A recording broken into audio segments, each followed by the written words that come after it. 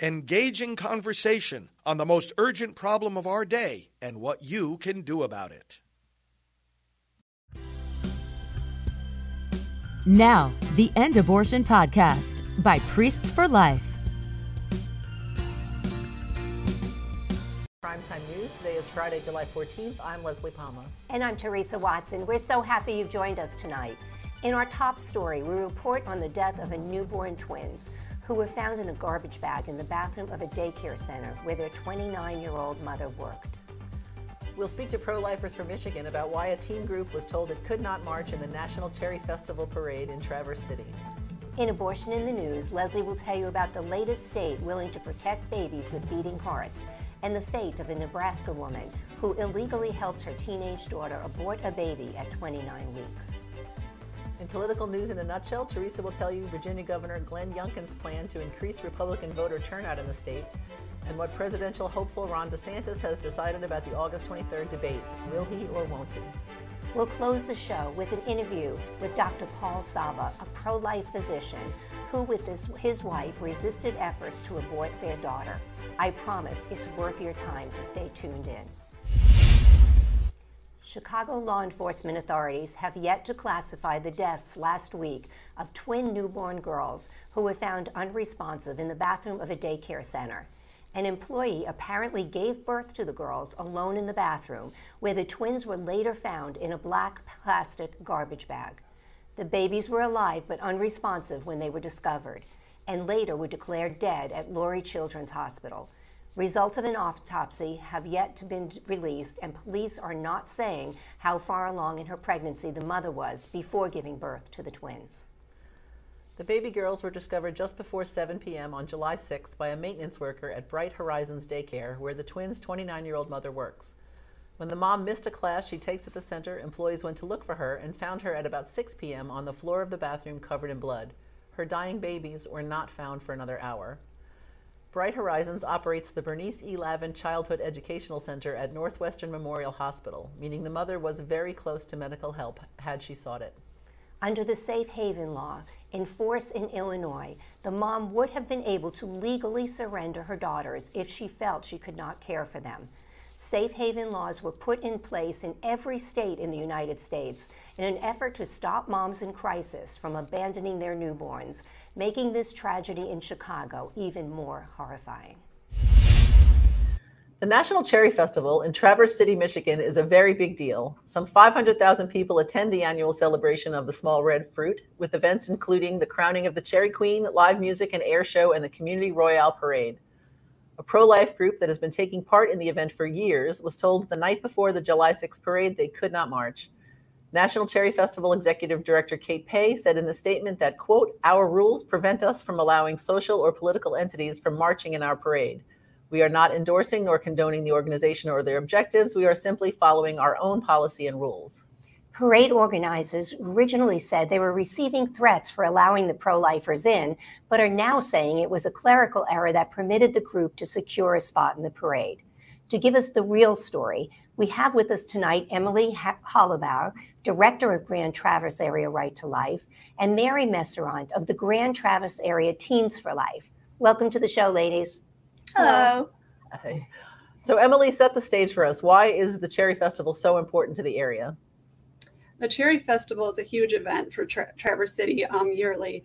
It's a national cherry festival. It's not just like a city festival or anything like that. Thousands upon thousands of people come for this. People from all over the world come to our festival. Well, Mary, why did your group want to participate? And did you do a lot of planning for the event?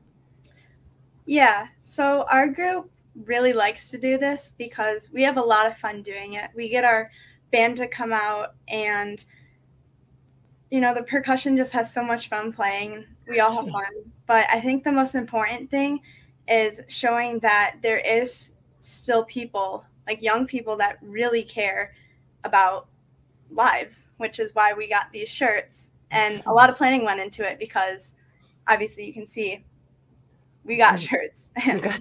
we coordinate stuff. So tell us, how did you find out that you wouldn't be marching? So I actually found out the morning of. I woke up to a text from my friend, and my first thought was that she was playing a prank on me or something. And then I later saw her that day and found out that she wasn't joking. And so we kind of had to spread the word. And I'm secretary, so I had to send out an email at like noon that day to tell everybody that we weren't marching. Wow. So Emily, were you surprised? I actually was very surprised the night of when we heard about it. I did not think this was going to happen. We had been approved for weeks to be in this festival, and it was a verbal conversation with the parade organizer himself about what we were going to do and what we weren't going to do in the parade.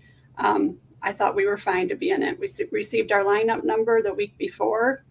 We were ready to go. So yes, I was very surprised, very shocked at this decision. Yeah. And the group has marched previously, right? Yes, that's correct. Yeah. So now what are you planning for next year? Will you try for a spot again? I don't know at this time what we'll do for next year. Well, I'm very sorry that happened to you. Thank you. Yeah.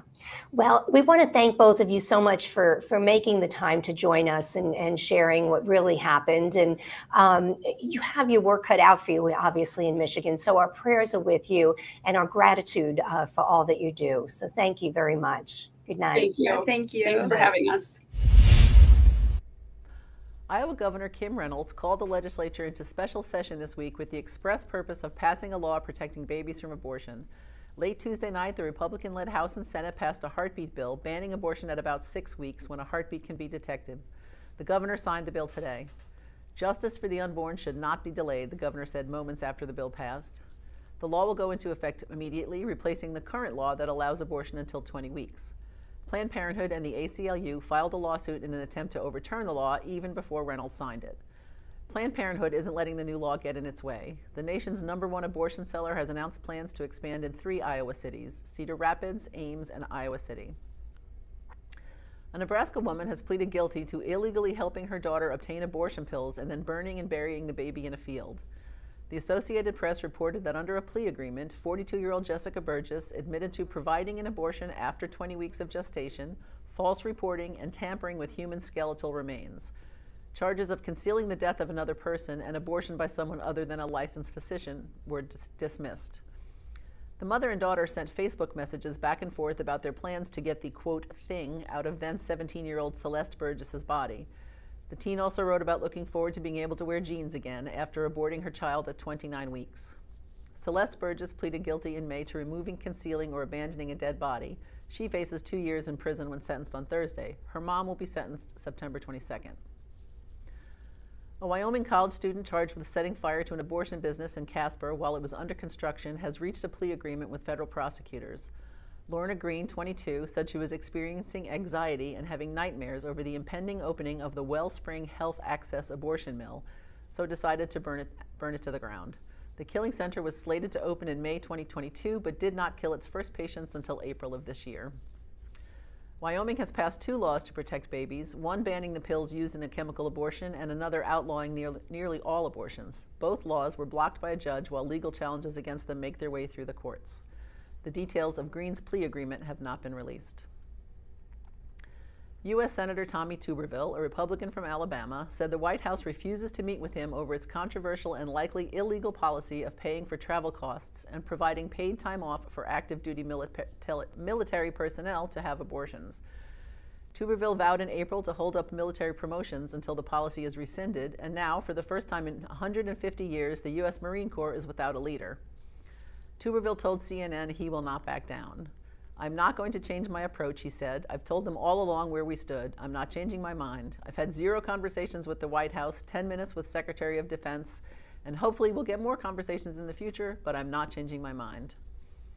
The Daily Wire reports that Biden's nominee for the Marine Corps top spot, General Eric Smith, has already assumed the post in an acting capacity. The state of Idaho is being sued over its law making it illegal to help a minor have an abortion without her parents' consent. The Northwest Abortion Action Fund, the Indigenous Idaho Alliance, and the attorney Lourdes Matsumoto want to be able to continue helping minor girls have abortions, so they filed suit against the law, the first of its kind in the nation that was enacted in May. Idaho also has a law in place protecting most babies from abortion, which has led women to seek abortion in neighboring states like Oregon and Washington. The FDA has approved the first over-the-counter birth control pill. Perrigo, which makes the O pill, will start shipping the abortifacient drug to pharmacies early next year. There will be no age restrictions. O pill is from an older class of hormonal contraceptives that contain a single synthetic hormone, progestin. The FDA said this type of pill has fewer side effects than more popular combination hormone pills. The approval for over-the-counter sales came over objections from some FDA scientists. According to the Associated Press, there were problems with the reliability of some of the company's data on the drug, and the scientists questioned whether women with certain medical conditions would understand that it could be harmful to them. The pill is linked to increases in breast and cervical cancers, heart attacks, blood clots, and liver tumors. And finally, some good news. The Christian Broadcasting Network reported that a federal court in Texas tossed out a lawsuit by the Satanic Temple that argued aborting unborn babies is a satanic ritual, and therefore the state's pro-life law violates its members' First Amendment rights. The original lawsuit stated that, quote, the satanic abortion ritual is a sacrament which surrounds and includes the abortive act. It is designed to combat feelings of guilt, doubt, and shame, and to empower the member to assert or reassert power and control over their own mind and body. But Texas don't play that, with the court calling the case cryptic and lacking merit. And that's abortion in the news. Republican Virginia Governor Glenn Youngkin announced on Tuesday a new effort in his state designed to encourage Republicans and swing voters to vote absentee by mail or early in person. The program, called Secure Your Vote Virginia, makes Youngkin the latest in a list of Republicans to push early voting after the party endured a disappointing 2022 midterm cycle. It also follows a multi-year attack on early and mail-in voting by former President Donald Trump and many of his allies. The data-driven effort would target Republican and swing voters and would actually urge them to cast their ballots via absentee mail or during early in-person voting. The effort was intended to boost turnout of those voters ahead of the November elections this year in the state, during which control of both chambers of the state legislature will be at stake, and would help Republican candidates in future elections as well. Lawmakers on Capitol Hill are scheduled to debate voting and election bills coming to the floor in the coming weeks that intend to set the landscape for the consequential 2024 presidential election. Democrats are preparing to introduce proposals that would give authority to the federal government to determine how states conduct elections, allowing Congress to set nationwide voting standards.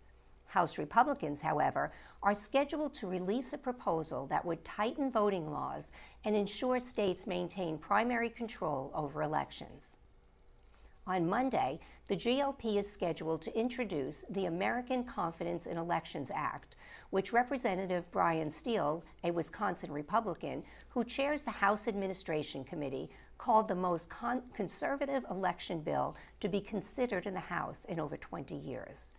The GOP legislation would encourage states to review voter lists, conduct post-election audits, prohibit election officials from sending unrequested absentee ballots, and enact checks on voter eligibility. It also would end the Washington, D.C. policy of allowing non-citizens to vote for local offices. The Republican proposal falls in line with many GOP-led state legislatures that have added ID requirements to mail-in voting, curtailed or banned the use of ballot drop boxes, and limited the ability of someone to retain a ballot on behalf of someone else. While Democrats harshly criticized the legislation, saying it could result in voter suppression, Republicans pointed to the 2022 midterms and solid voter turnout as a refutation of these concerns. Florida Governor Ron DeSantis has confirmed that he will join his fellow candidates on stage at the first Republican presidential primary debate next month, regardless of whether the frontrunner, former President Donald Trump, shows up. I'll be there regardless. I hope everybody who's eligible comes, DeSantis, 44, told Fox News Tonight on Thursday, despite past indications from his super PAC that he might skip the proceedings if Trump declined to debate. I think it's an important part of the process, and I look forward to being able to be on the stage and introducing our candidacy and our vision and our leadership to a wide audience, he added.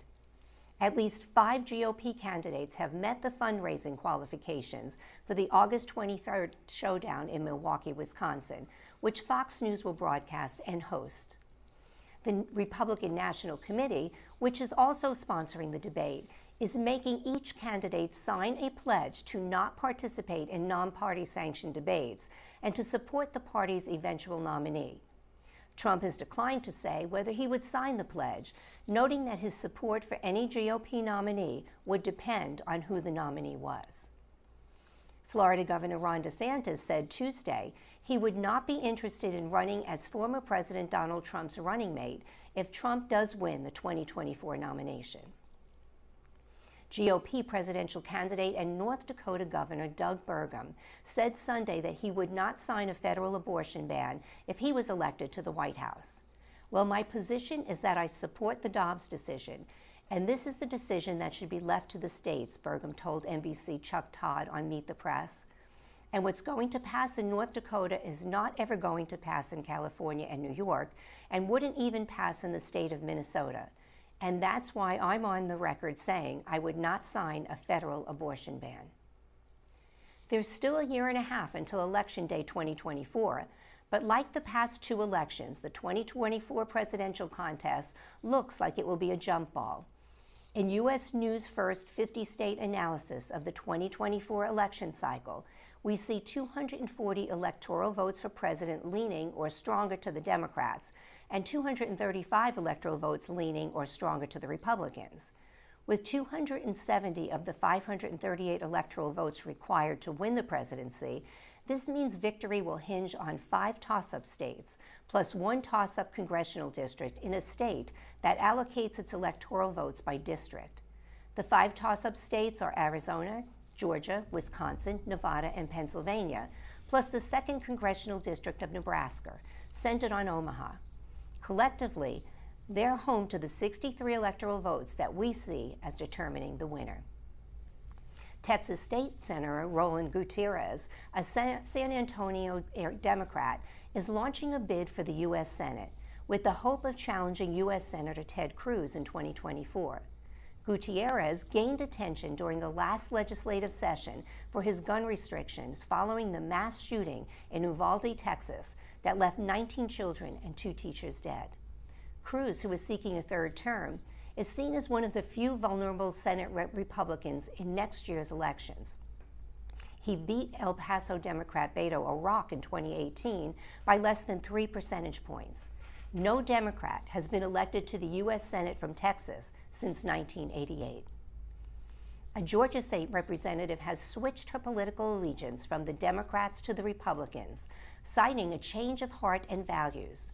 Misha Maynor was elected in 2020 to represent the citizens of House District 56 in the Democratic stronghold of Atlanta, where she is originally from. She ran and won her primary by over 20 percentage points, successfully campaigning for issues including mental health, the environment, and government accountability, according to her campaign website. Her shift in partisanship is expected to provide more power to the current Republican majority in the Georgia House of Representatives. Maynor stated that as a lifelong Democrat, I blindly followed a vision that is far from reality.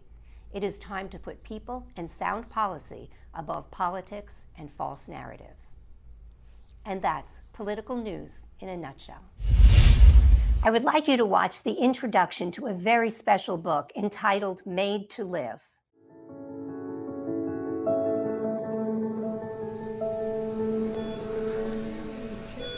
So Jessica is feeding right now. And how many days is she? How old is Jessica today?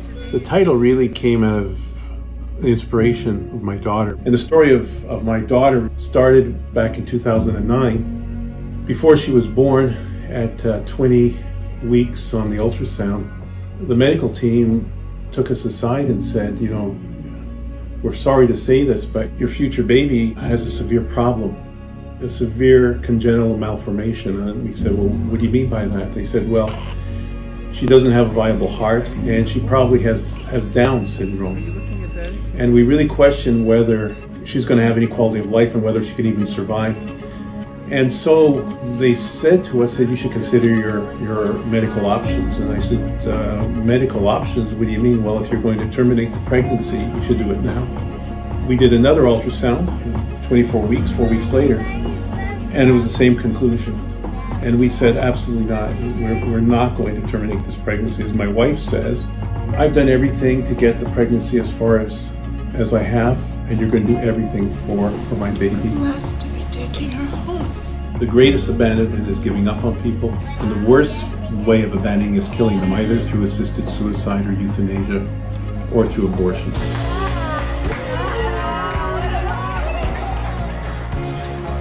So that's what the story is how every human life is valuable, whether you're preborn, after birth, or even at the end of a long life. That never give up, always have hope. You are valuable because you are made to live.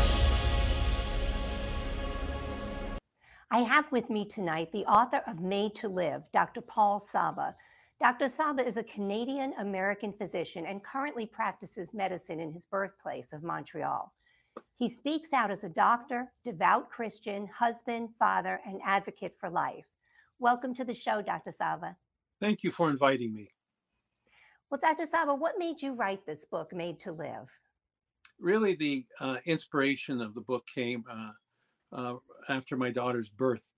Prior to her birth at 20 and 24 weeks on ultrasound, they called us into a room and said, we have grave concerns and you should consider your medical options. They described having a child with a severe congenital heart malformation and probably Downs. That's code word for options is abortion. And we were very clear, and my wife and I said, if God has given us a child who has problems, he'll also give us the means to get through it, but we will not consider abortion.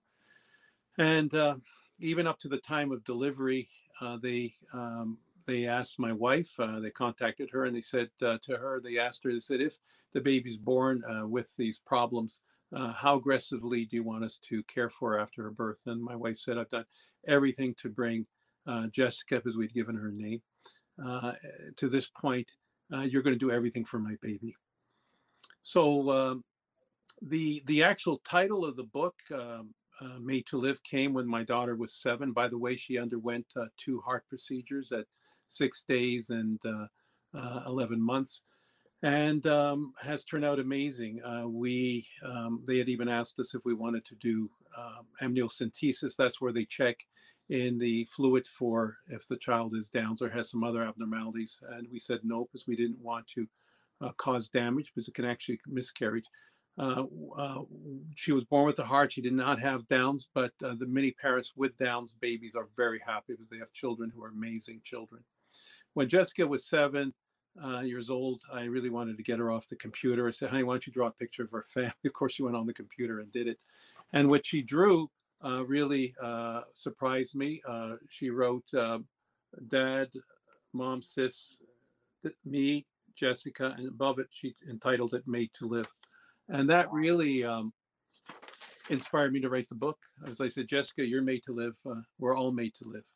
That's God's plan for us. Do we eventually face the end of our life? Yes, but he wants us to enjoy life to the fullest and not prematurely end life either at the beginning, conception, or at the end of life when people are facing health challenges. Well, abortion is legal in Canada up to the moment of birth with no federal restrictions. So you've condemned Canada's abortion on demand. What are you particularly concerned about regarding these lack of restrictions on abortion? Well, I think that that life is valuable. Every life is valuable. People often, and I look at the whenever I've written articles, and I wrote an article in AP. It was published in AP Newswire. Support women who want to keep their babies. And you look at the reasons women choose to abort, often under fear that they don't have the financial means, and they may not have.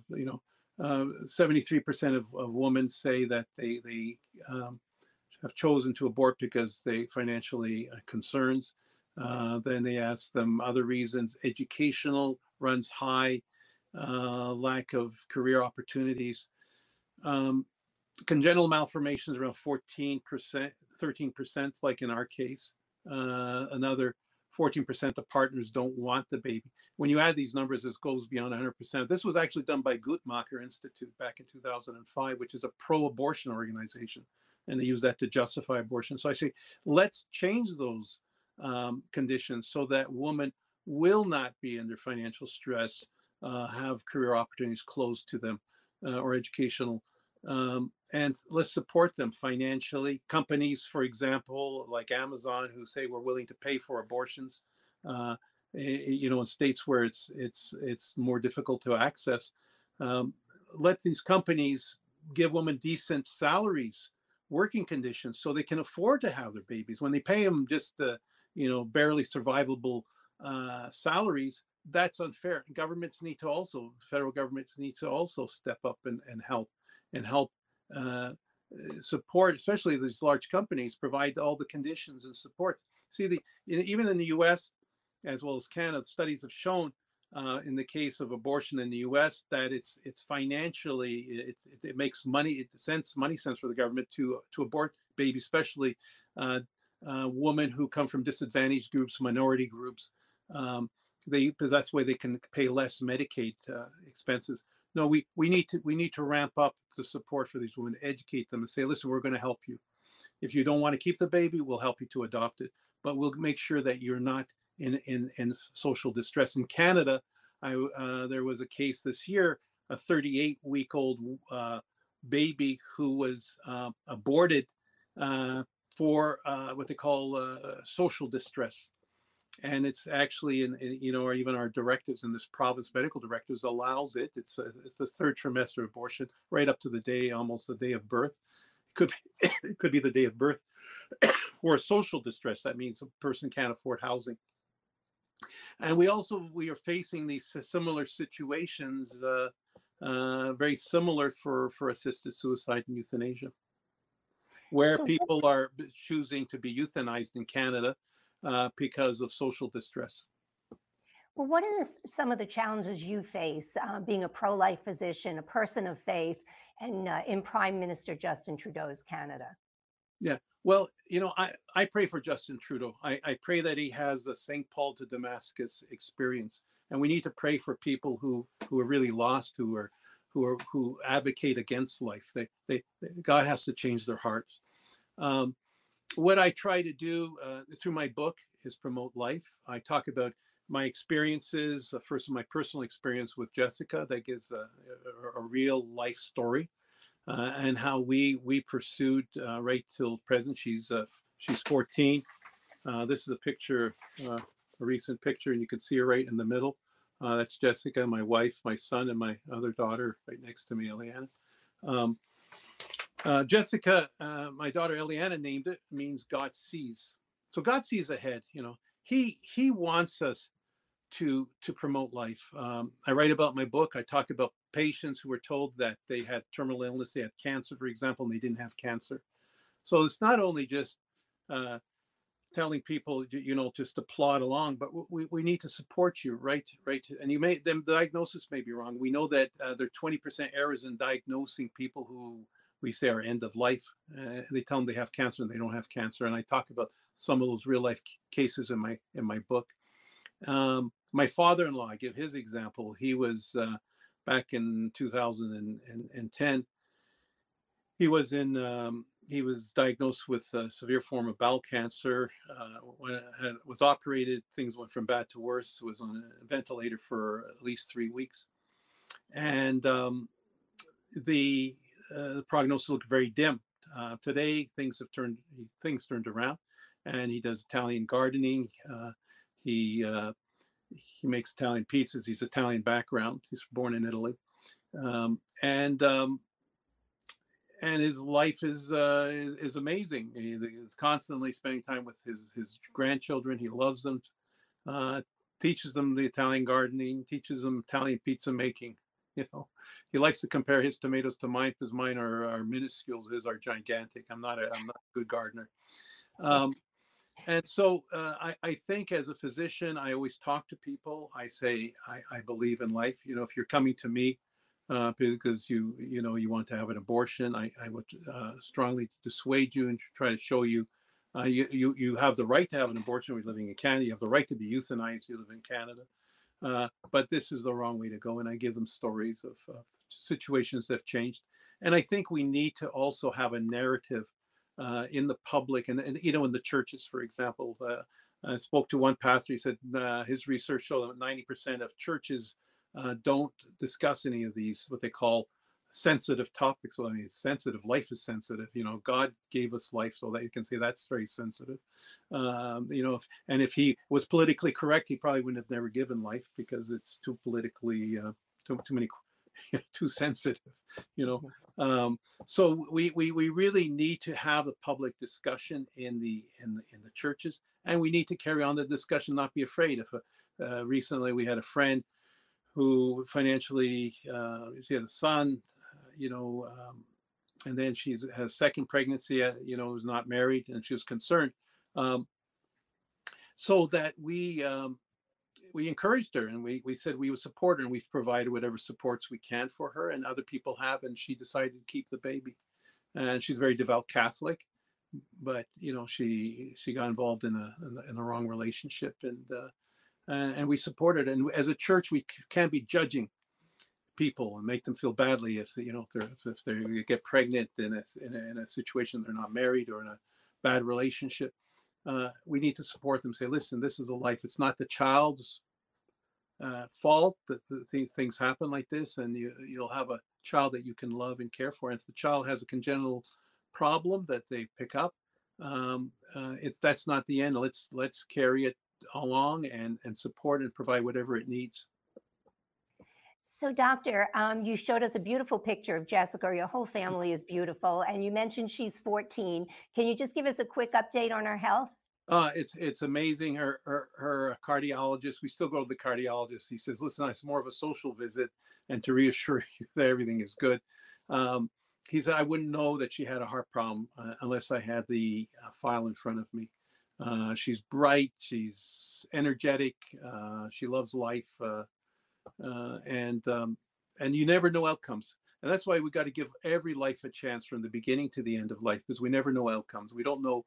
And even with people faced with very severe conditions, there's always new treatments that come up.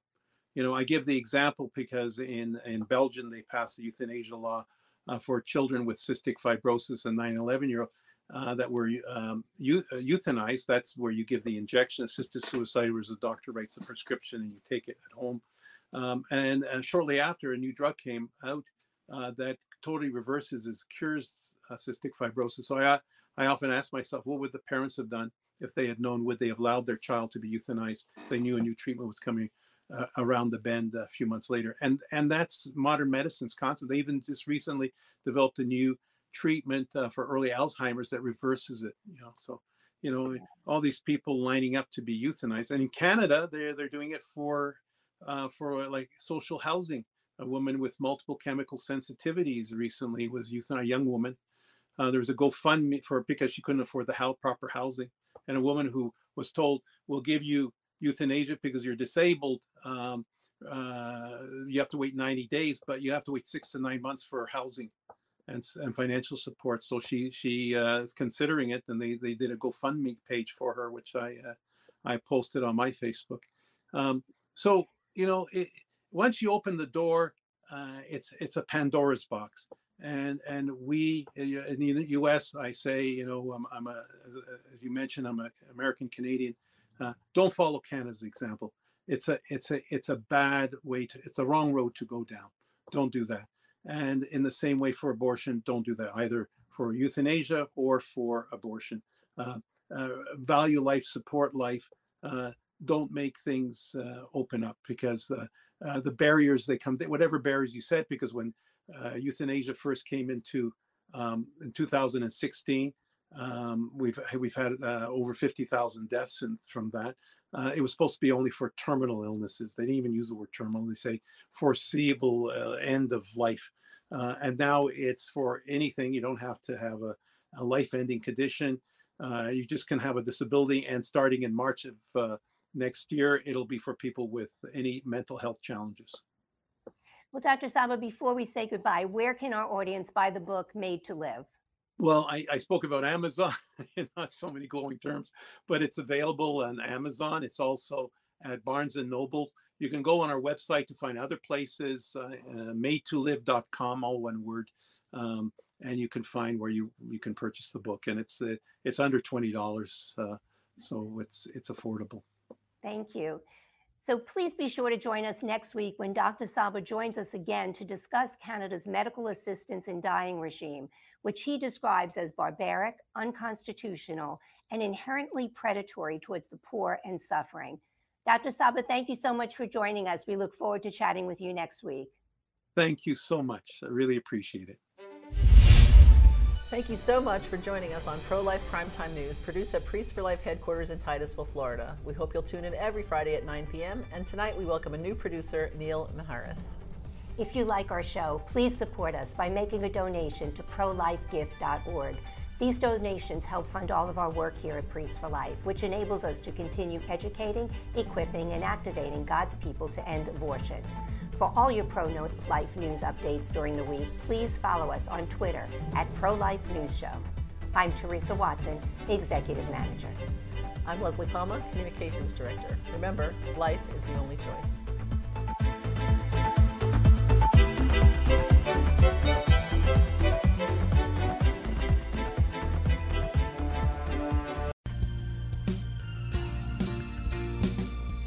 This has been the End Abortion Podcast. To learn more, to help end abortion, and to connect with us on social media, visit endabortion.net.